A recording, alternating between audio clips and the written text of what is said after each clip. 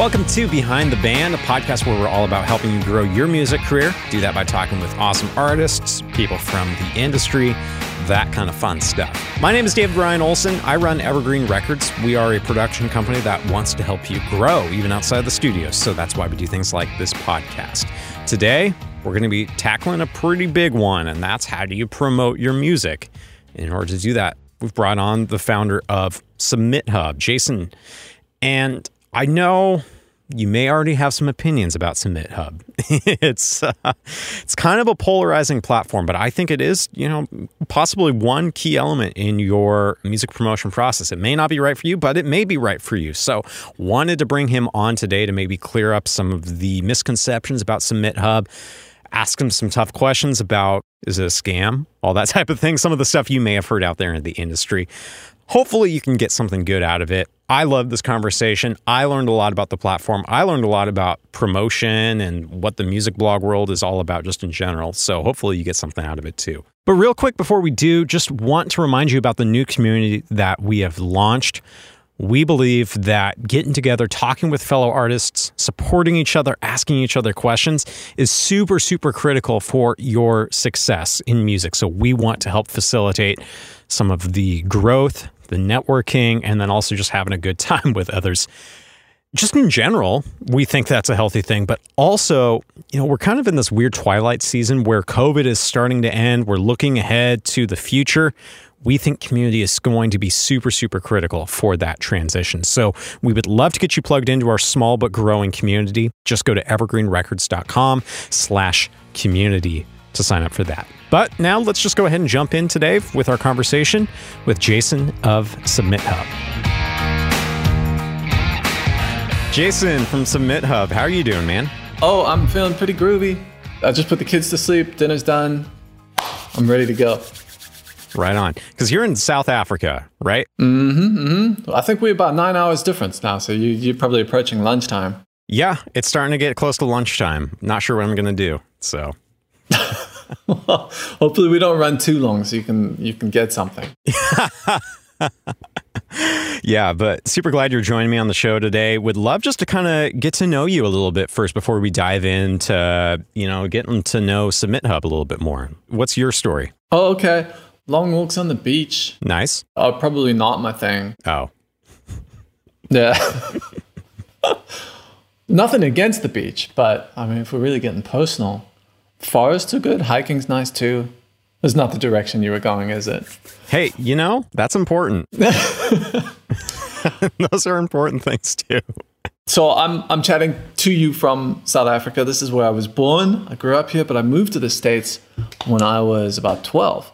And I spent 16 years there, most of it in California. Went to high school there.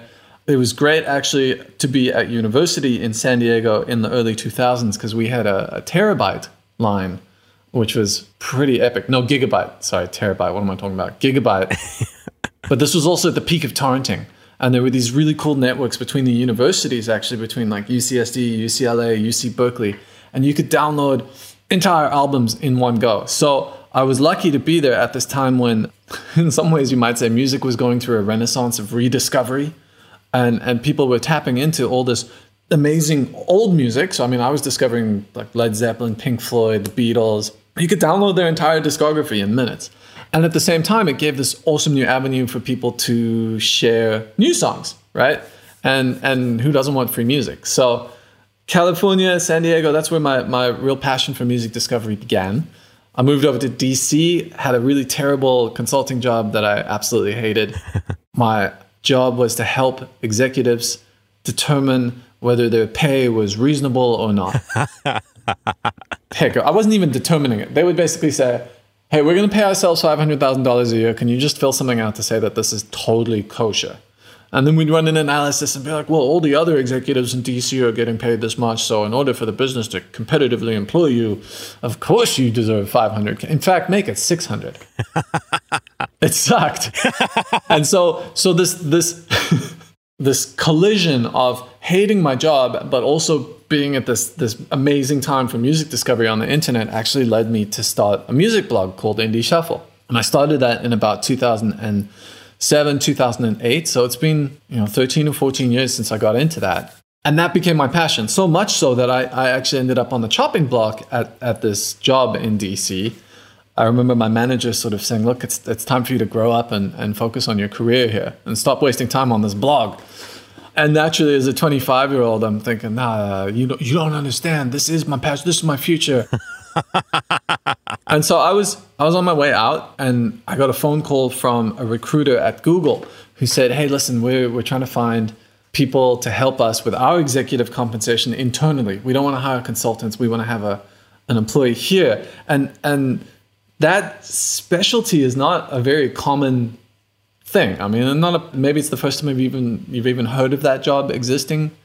So the pool of candidates was quite small, and so they call me up and they go, "Are you interested in doing this?" And of course, I say, "Yeah, executive compensation is like my dream. It's my life passion. This is why I am and what I'm meant to do. Oh, and by the way, I've got a music blog on the side." They went for the music blog. They thought it was really cool, the people I was going to work with. And they were all in their mid-20s as well. And I remember interviewing we had like a lunch interview with 3 of them, and they were all leaving for Coachella that afternoon. And so it was like the perfect alignment of the stars. And instead of talking about executive compensation, I'm like, oh, you're going to see this band and this band, and make sure you see this. And so I got the job because people hire often based on people they want to work with rather than people who are going to be able to do the job. So yeah, I worked for Google for 3 years. It was awesome. But the music blog kept growing and growing and growing. And in 2013, that was sort of the peak of music blogging. There was a lot of money. Digital publishers across all spectrums of the internet were making a lot of money. Food blogs, movie review blogs, and music blogs. I think we signed a deal with Spin Magazine that was going to pay $15,000 a month. And I thought, okay, well, that's it. I'm going to quit my day job. And so I quit Google, which is kind of a big thing to do. It was an awesome thing to do, right? Even though it's Google, it's still a job.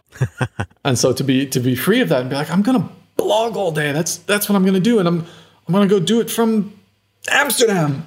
And so I just like left San Francisco and I moved to Amsterdam, and I got, I'm banking on $180K a year. I'm thinking, okay, this is great. Okay, so they haven't sent me a check yet, but it's coming. So let's just sort of, get a nice Airbnb. And then I started bouncing around. I was like, Barcelona, Berlin, London. All right, so the checks still haven't come yet, but like, it's okay. I got a little, they're coming, right? They're not going to bail on this. And after a year, they phoned me up and they're like, hey, so we're bankrupt. And I was thinking, wait, hold it, but you guys haven't paid me a cent yet. And you've been running ads on my site. And so Spin Magazine, which you might be familiar with, they went out of business. And Spin Media, the company running the ads for us, for Hype Machine, for pretty much all the big music blogs on the internet, gone. So mid-2014, I was kind of going, oh shit, what am I going to do? And that's when I sort of stepped up my coding game. And I started to freelance for other websites. I've been tinkering with Indie Shuffle. I'd had people freelance come and help me. But I thought, okay, well, I can't afford to pay them. And I've learned a little bit, so let me try build cool web players for other music blogs. And I got a couple jobs. And it sucked. And eventually I thought, okay, look, either I'm going to go groveling back to Google, which I don't want to do, or I'm going to take these coding skills and try something else. And what I decided to do was what ultimately became SubmitHub. And the goal was, and this is important from an artist perspective, right? The goal was super duper duper selfish. I was getting 300 emails a day. I didn't even look at them. I didn't bother looking. It was way too much, right? And I knew deep down I was missing out on a lot of great music. And all we were blogging was the bands you knew, and it sucked. And it was just a regurgitation of stuff. And so I wanted to code a way for me to solve my problem, which was dealing with 300 emails a day and actually listening to songs in a streamlined way. And I knew that I wasn't the only one with this problem. Pretty much anyone who was a blogger had given up on their email address. And so I thought, look, there has to be a way for artists to get in touch with curators without having to shell out $1,500 or $2,000 per month to a publicist, because publicists were the ones who had our phone numbers and stuff. So yeah, SubmitHub was created with the goal of solving my problem with emails, making it easier for artists to connect with curators, and in a way, like putting the publicists out of business, although they're actually very much still alive and big users of SubmitHub. But yeah, that's the context. That's how we got to 2015. And I got stuck in South Africa because it's nice here. Yeah, I'm sure. That's a great little background. Love it. Just as a little summary, I know you kind of hinted at that. Would you mind just kind of summarizing what SubmitHub is? Okay. SubmitHub is a really transparent and easy way for musicians or people in the music industry to send songs to curators, be they music bloggers, Spotify playlisters, YouTube channels, or even TikTok influencers. And as a musician, you essentially get a guarantee that they are going to listen, going to respond within 48 hours, and they're going to make a decision. So you're not left hanging and wondering if anyone actually opened up your email. On the curator side, what we do is we dangle a little bit of money in front of them. It's sort of the carrot.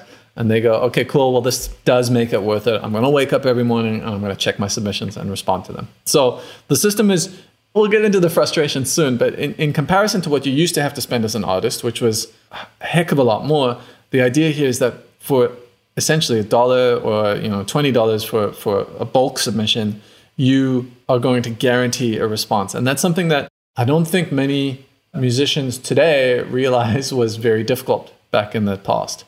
So for many musicians who were trying to promote music in that era from 2008 until 2013, they can relate to how difficult it really was to get someone to respond, to open up your submission and listen to it.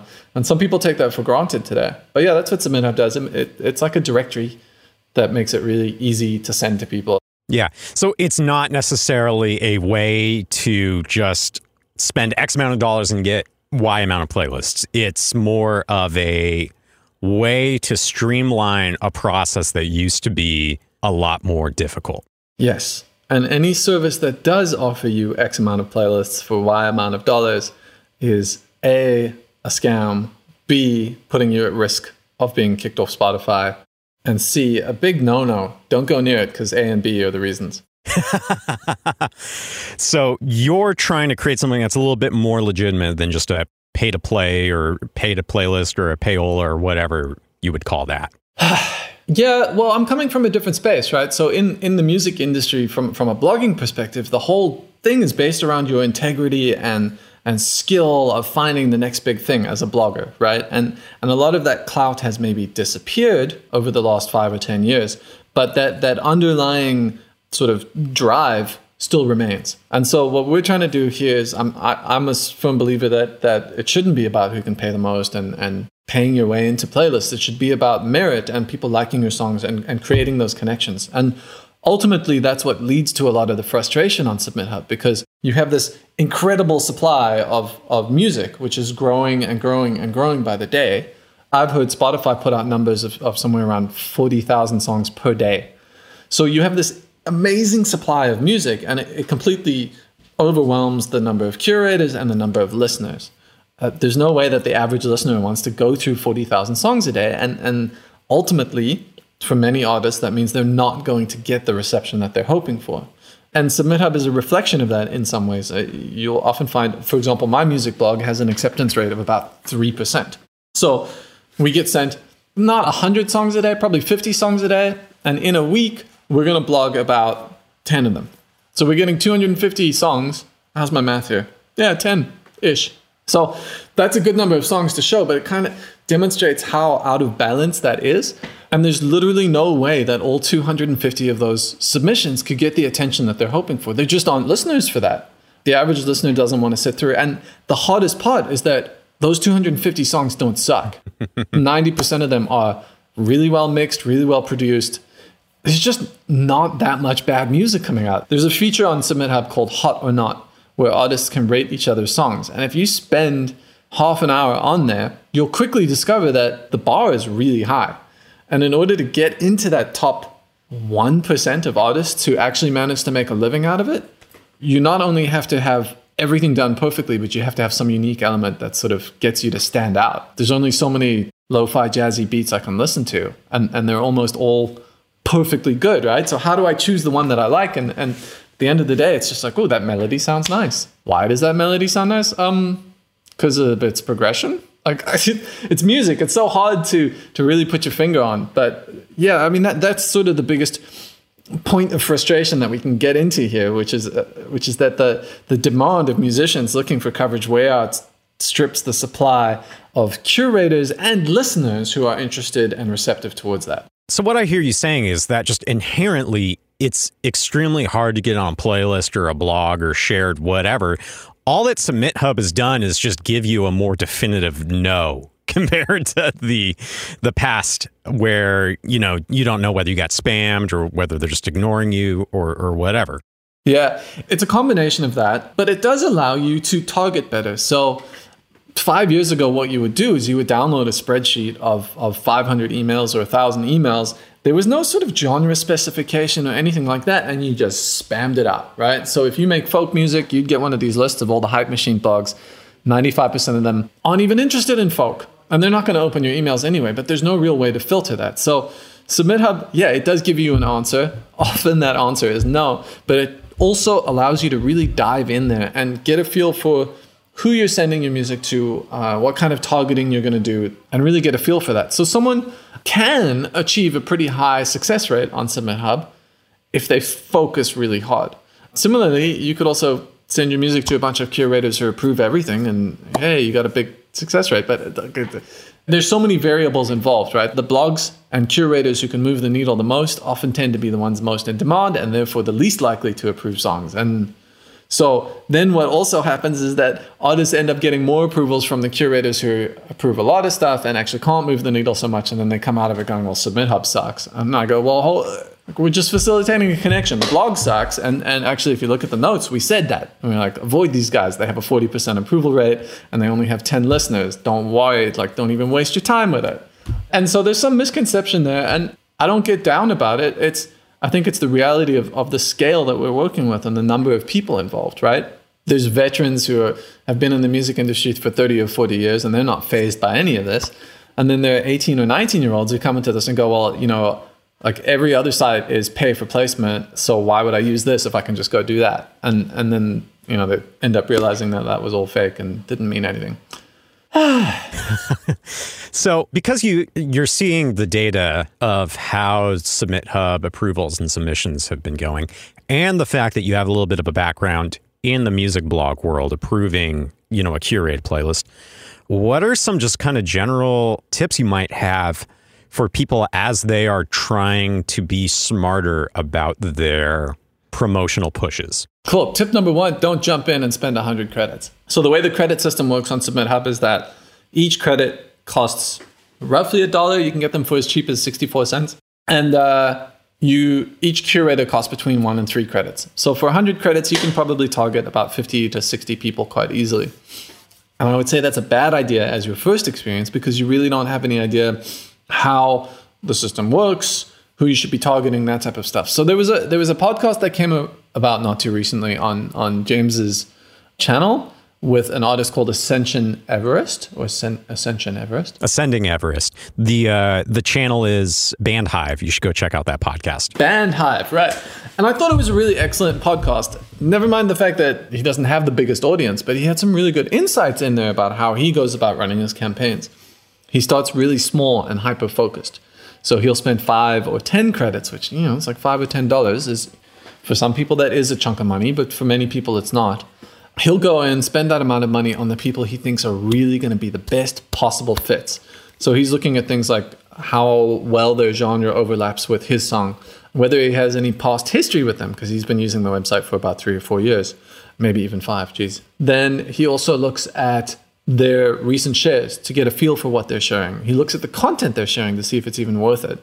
And from there, he'll hone in on 5 or 10 people, send to them and get a feel for the reception of a song. And then he builds out as he goes. So we touched on genre match and honing in. I think the other important thing is to think about what you want to get out of it. Are you looking for Spotify plays? Is that even a good thing? It varies from person to person. I think I mentioned these lo-fi beats producers, right? And they're generally not going to be out there playing live shows whenever that returns. And for them, making a living from digital streams is actually a viable and important thing. So Spotify playlists might be big. But if you get a folk band that is hyper-focused on the west coast of the States, they're probably not looking for Spotify streams because from my experience, Spotify streams are a very ephemeral thing in a way, right? You get added to a playlist, you get some listeners for a month or two, you get taken off the playlist, that's it. And I think a lot of that is because Spotify is a very passive listening experience. the majority of listeners are doing it passively. I highly doubt the majority are doing it actively. I myself, when I use Spotify, either I go to an album by a band I already know and like, or I go to Spotify's recommended playlist and hit shuffle play. That's it. I don't pay attention to who I'm listening to. I don't know what it is. So for me personally, if I was an artist, I wouldn't be spending a lot of time on Spotify playlisters. Even getting into an editorial playlist has the same problem. You get a nice bip of listeners, you can make some cash out of it, but at the end of the day, so few of them will convert to fans, and even the ones who do are very unlikely to be in the cities that you're going to be able to tour in that stage of your career, right? You're probably not going to Australia if you're based out of Oregon. So why do you want Spotify listeners from Australia? Like you want people from the West Coast or whatever. So for me, a lot of it is building personal connections and creating that story around it. And this gets back to the blogging thing as well. You release a song, someone Googles it. It's kind of cool if a bunch of the top results are people reviewing your song and writing about it. But I think for most artists, the top results are like, here's the Spotify link, the YouTube link, and this thing. It's what people want. I mean, they're trying to listen to your song. But again, if I'm a booker or a promoter trying to get a show lined up with you, it's really helpful from the artist perspective to be able to say, well, here are a bunch of blogs who wrote about me, some great reception to our song. We were put in these playlists. But putting too much emphasis on the playlist is a bad idea because in 6 months when you try to book that, you go, we were in these playlists. And they go look at your profile and they're like, well, you're not. What happened? And they're like, oh, well, we got removed. So it's kind of important to figure out what your goal as an artist really is. Are you focused on trying to build up your profile and your story and your live presence? Or are you looking to just try and monetize your streams and make a living from that? There are different artists with different goals achieving different things. And so that's an important step before diving into and figuring out who you want to send to. Yeah. So you're telling me that, I should be focusing on getting on music blogs? Aren't music blogs dead, man? Yeah. Yes and no. They were the most influential thing in the music industry for a good 5 to 10 years. And today they're not. And I don't think anything has actually replaced them. What you've got is this huge fragmentation of services and discovery portals going on the internet. And you actually also have fewer people actively seeking things out. They're just getting spoon-fed that stuff. I don't know how well, I feel as if there were many more new artists being minted as successful and being able to get booked at Coachella and do that type of stuff in that phase from 2005 to 2015. And that's really slowed down a lot because there's so much noise out there. Can a blog help you break through that noise? No. Can anything? Not really. Dumb luck can. You get picked up by the right person, you get discovered by the right person, or you're so unique and interesting that suddenly, everyone who finds out about you spreads that. And there aren't as many artists pulling that off today as I think there were. There's way more artists making a small living from it. So yeah, blogs don't have that same clout anymore, but they do tell an interesting story. And I think if you want to have some success as a musician with realistic expectations, God bless you, I hope you succeed and get booked for Coachella. But if you want to go into it and aim for the moon instead of the stars, maybe you'll get the stars, but aim for the moon. Your goal is to build real close relationships and try to find 1,000 people who really love your music. And hopefully those 1,000 people are within your radius so that you can do a tour of the West Coast or wherever you live. And blogs are good for that. Blogs are real people passionately connecting with your music. And it's not just about the bloggers, but also your existing fan base. So let's say you are starting out, you've got 50 solid fans who really love your music and listen to everything that comes out. If you can go back to those fans and say, guys, check out this awesome blog post, you are in a way confirming their belief that your music is awesome. So when they see that, they go, yes, I'm not the only one. I'm not a weirdo for thinking this. It's like a positive affirmation of that. And so blogs are a lot better. You can still share that you were added to a playlist, but again, there's no permanence to it, and there's no love and thought behind it. So for me, focusing on the blogs who actually focus on individual songs and do reviews around them is a much better way to go about it, because that gives you the connection. It's awesome to see someone write about your music. Plus, it's great content to share with your fan base. So yeah, blogs are dead, but long live blogs. No, but I think that also makes a lot of sense. And I'm glad that you brought up the concept of, building 1,000 true fans, It seems like that's almost what the business model for musicians is moving to. I mean, like CD sales are done. Live shows, who knows what the future of the industry is going to be for that, as we saw this past year. It'll be back. But like, I think you also, it's shown that like, you can't have all your eggs in that basket. So doing things to start nurturing people along the journey of 1,000 true fans instead of just, being passive. It sounds like you're saying blogs are a super useful tool for moving that on because it's inherently less passive and you're getting people who want to be more of your true fans. Right. I mean, the blog's going to connect with you. They probably have a few loyal listeners, but more importantly, your existing fan base is going to get that confirmation that they're not crazy for liking your music. Right. So I've heard from some artists that they are frustrated with their first experiences with SubmitHub. And I know that you have mentioned a couple of things that you think that, maybe they should work on, targeting and refining their goals. But I know some people have said they feel it is hard to get into because it's crowded, or feeling like... Just lay it out there, David. Lay it out. Get to the dirty. No, I'm trying to figure out how to actually articulate this, but like feeling like, is there a point where you become recognized on SubmitHub? Is there like, a secret influencer score behind the scenes, that the curators are looking at? Because they feel like, I submitted 30 credits or whatever and got 100% rejection rate. There's no special benefits program.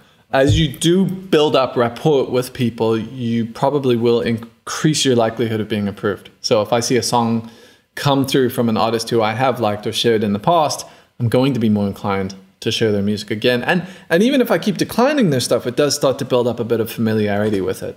Yeah, I intentionally hide any sort of statistics that might sway a curator into approving a song based on its success.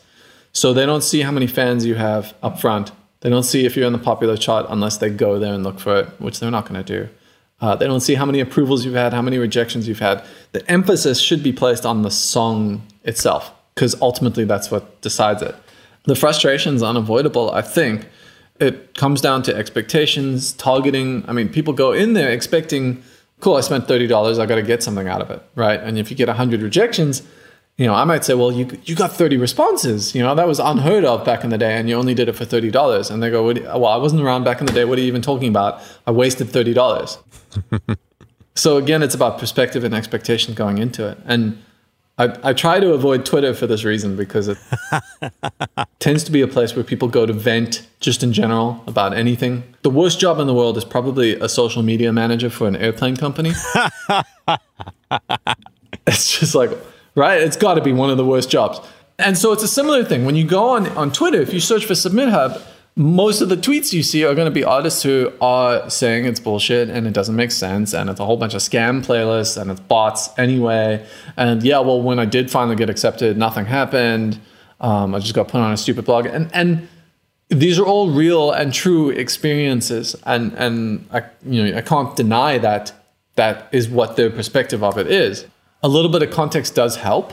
Maybe they'll listen to this podcast and sort of understand where the system comes from and why that structure exists. But at the end of the day, I've learned over the last 5 years to sort of deal with it, because, as I mentioned, there's 50,000 songs a day going up on Spotify. A pretty significant portion of those are being shared on SubmitHub daily. Like, we're talking multiple thousands of songs per day going through the system, tens of thousands. And it's a huge number.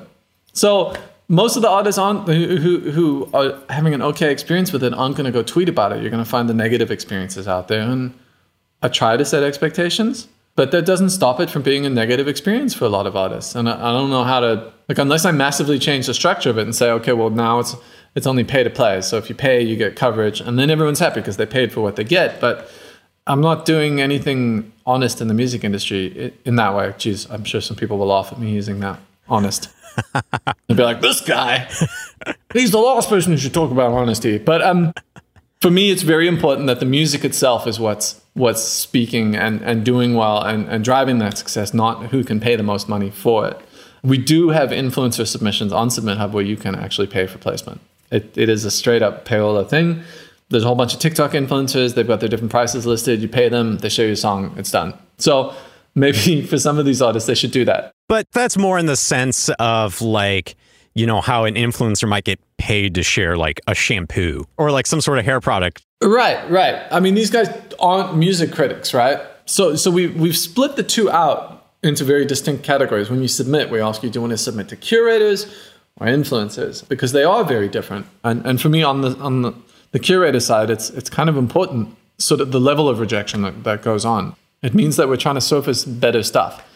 And again, there's a comment that artists will dig into. What do you mean better? Have you listened to the popular chart? It's absolute shit. It's a whole bunch of electro pop and commercial pop, and it's rubbish. These guys don't even have taste in music. And I'm like, well, there we go. I mean, music's very subjective. So I don't know if we're surfacing the best. It's not my personal preference, but like clearly that's what the bigger part of the population is enjoying. So it's become a big thing. Just to give you context, in the last month, there were over 300,000 artists who use SubmitHub. That's a crap load. So then I guess the question is then how do you stand out, since it is pretty crowded, it sounds like? Stop trying to stand out. I think that's the problem. It gets back to Kevin Kelly's 1,000 True Fans. Work on building those personal connections more. If I had music that I was trying to push, I would probably be out there on, if I had time, on Twitter, on Reddit, on Facebook, whatever, trying to make personal one-on-one connections. Because sure, after a week, you might only have 3 or 4 new connections, but after a year, you've got 200 connections. And after 2 years, you've got 400. And then they tell their significant others or their children or their moms or whatever. And sort of you grow from there. The idea that you can break out or stand out or be different or really expect a sudden bump, I think is in many ways a thing of the past. If it even was a thing back in the day. I mean, it's always been pretty difficult. I just think it gets more and more difficult to have that big blowout break. And it becomes more and more easy to create those small one-on-one connections and build a fan base from there. So again, I come back to the 1,000 True Fans, and I think also hyper-localizing that is important, because you want to make sure that, assuming you're an artist who performs live, whenever that does return, which will hopefully be quite soon, you'll be able to draw an audience at your venues. And so I think a lot of that is local. Even all the artists who blew up from that 2005 to 2015 phase struggle today to get any momentum on the songs they release. They've got a pretty hardcore fan base, but I see so many of these guys come out, and they were blog superstars back in the day, and they just can't get the ball rolling anymore because they're drowned out in that noise. So how do you stand out? I don't know. Ask a publicist. That's their job, right? They're going to help you try to do that. But even they're going to struggle. I mean, that's what they're going to sell you, right? That's their service. They're going to help you stand out. But more importantly, they're going to help you focus on your music, and they'll take care of all the PR for you. I think that's the better way to look at it. Yeah, to answer your question, you can't. But to hire a publicist, one of the things you're hiring them for is rapport with curators, connections, or whatever. Maybe not in all circumstances. That's what they're selling you, yeah. That's what you'd like to think. But, you know, what are some of the ways, as a curator, you can start building rapport with curators? Send them a song that they really like. So okay, all right. Let's put it this way. You want to build a rapport. Step 1 is to get approved. Find a song that they actually like. For many of the curators on SubmitHub, that's the only way to reach them today, right? So step 1, have a song approved. Easier said than done, but it's something you can do, right?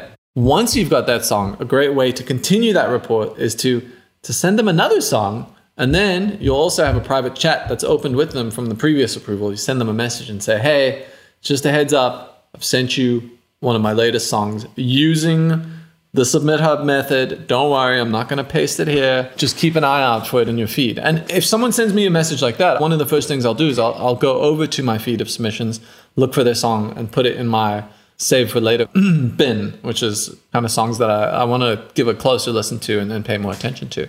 And that context helps. So that's an excellent way to sort of build and grow that rapport and keep building with that. Cold emailing is going to be really difficult, right?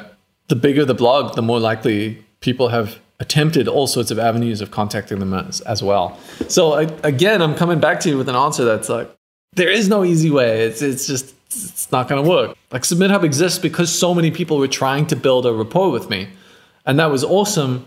But they didn't really care about me. They wanted to get on Indie Shuffle. And at a certain point, it was just way too many people who felt that they had that rapport. And the worst was friends, people you've met and and you like to hang out with, coming to you with, yo, check this out, blah, blah, blah, blah, blah. And then as soon as you say, I'm not so into it, friendship's over. You're like, all right, cool. So I think many curators have shut themselves off from that as well, and they don't really want to go down that path. Gotcha. Something that I think some artists are confused about is, when is it the best time in a release cycle to use SubmitHub as a tool? Before the release, after it's been released on Spotify, and then, you're sending the bloggers and playlisters a Spotify link versus, the upload, well, it's not quite out yet, you got to wait.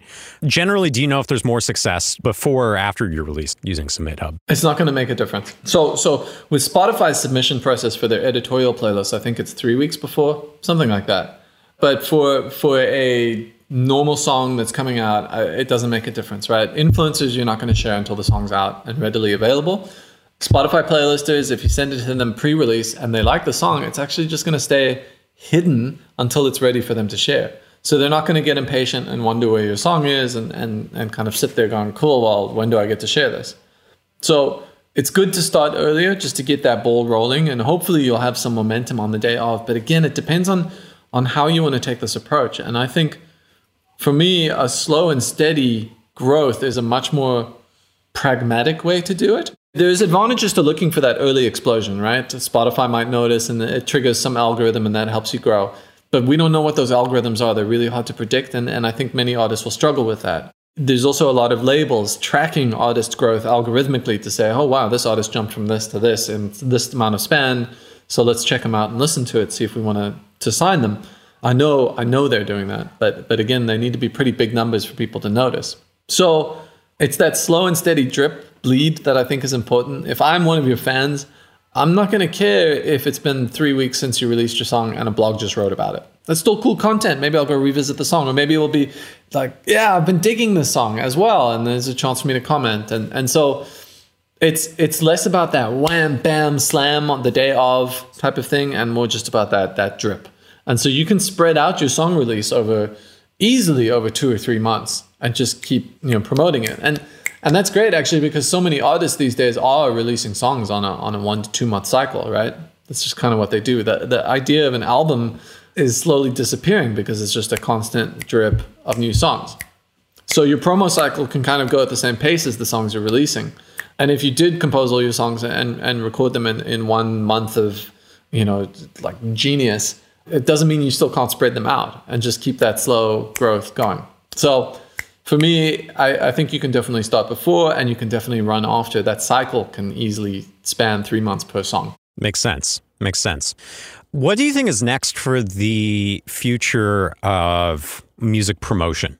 It's a difficult question to answer. The latest trend I've been seeing from industry professionals is everyone is talking about the indie-fication of it and the fact that people aren't releasing through labels anymore. They're all DIY artists. And they're also observing this rise of DIY services, which includes SubmitHub. So I've had lots of interesting conversations recently with employees from UMG, Sony, Warner Music Group. All the major labels are chatting to us now because they're going, oh shit, we need to catch up to this. Who should we be talking to? Okay, let's find out the companies who are sort of involved in this space and maybe we'll buy them out. That type of thing. And they're sort of late to the game as always, but they've got so much money and structure behind them that actually, once they jump in, they'll be fine. So DIY releases are the new big thing. And I think you're going to see a lot of services cropping around that. And you're going to see a lot of labels getting more involved in sort of touching base with those artists. So from a promotion standpoint, dude, it's this continued fragmentation, right? So blogs used to be it was a central source. There was no Spotify. There was no Apple Music. There was no, YouTube wasn't the place that you went to discover music. And now you've got 100 different places you can find it. The latest one being, TikTok. That's what everyone's buzzing about. So for me, I think what's important when considering this question is to think about the profile of individuals who like to find new music. And I don't want to make assumptions about your age. I'd peg you somewhere between 55 and 65. But for me, my period of discovery for many things, not just music, was that phase from about 18 to my late 20s. I was really receptive to listening to new music, discovering it. I didn't have this huge foundation of music. Like there's space for me to put stuff, right? And by the time I hit my 30s, I'm far more established in my ways. I'm a creature of habit.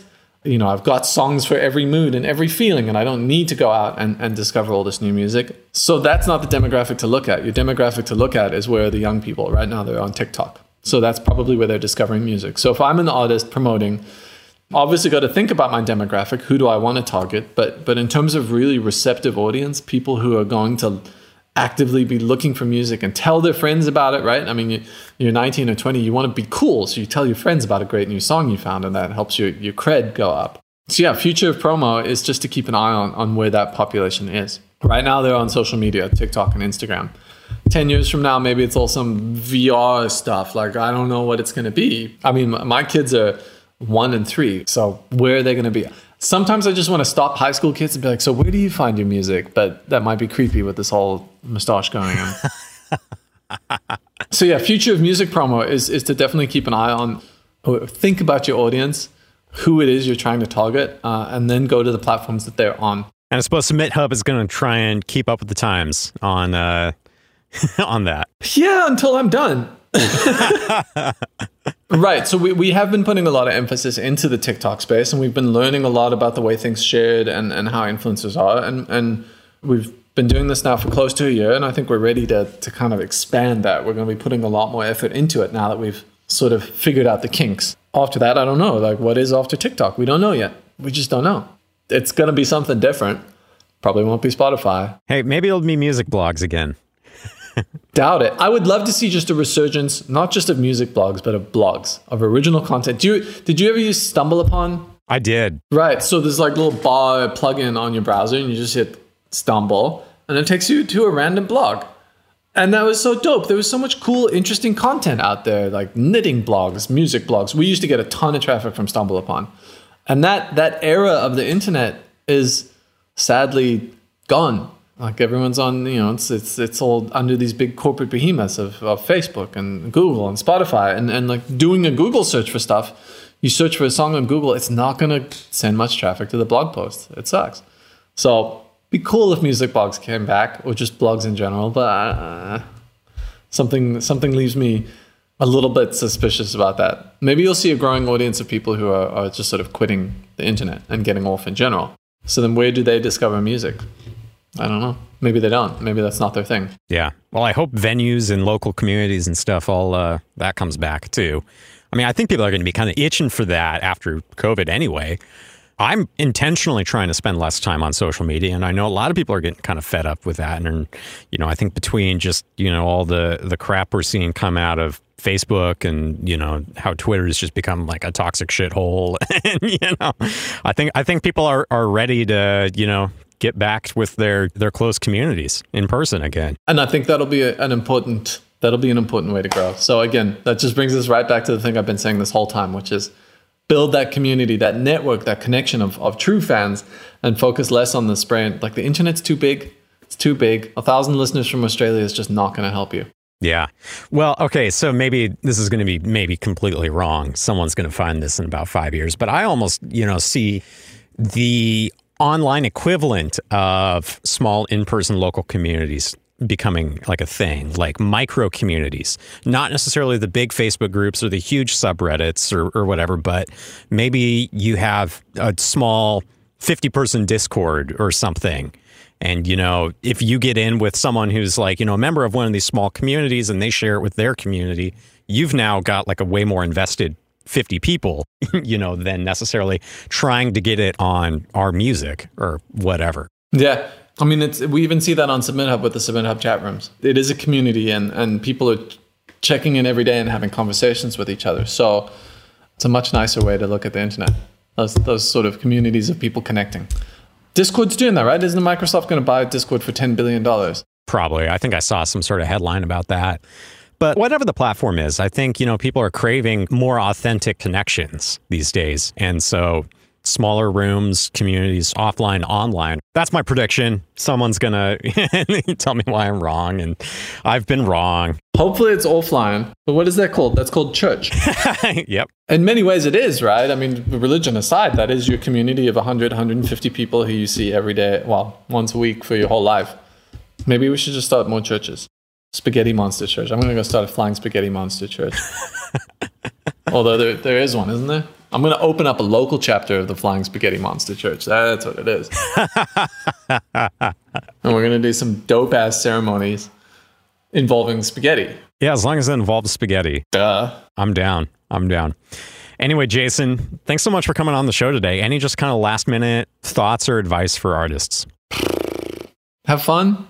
Have fun. Try not to take it too seriously and just realize that there's an incredible amount of music out there. And finding your audience isn't going to be easy. So don't get too caught up on the people who say no. They're not the ones you want to waste your energy on. Just move along. Love it. Well, man, thanks so much for coming on the show today. Cool. My pleasure. So that's it for my conversation today with Jason from SubmitHub. Hope you learned something, maybe got some ideas for next time you're gearing up to do some music promotion, either on SubmitHub or not. Real quick before we go, have a couple of favors. First, if you're listening on Apple Podcasts, would you just go ahead and give us a quick 5-star review? Helps the show rank higher and have more people find the show. Also, would love for you to sign up for our brand new community that we've been putting together. We think community is super, super critical, always as an artist, but also especially during this season where we're trying to figure out how does this transition back to regular life look like? And hopefully you can gain some connections, some knowledge, and just generally support each other in our brand new community. So go ahead, just go on over to evergreenrecords.com/community to sign up for that. But for now, that's it. We'll see you next week.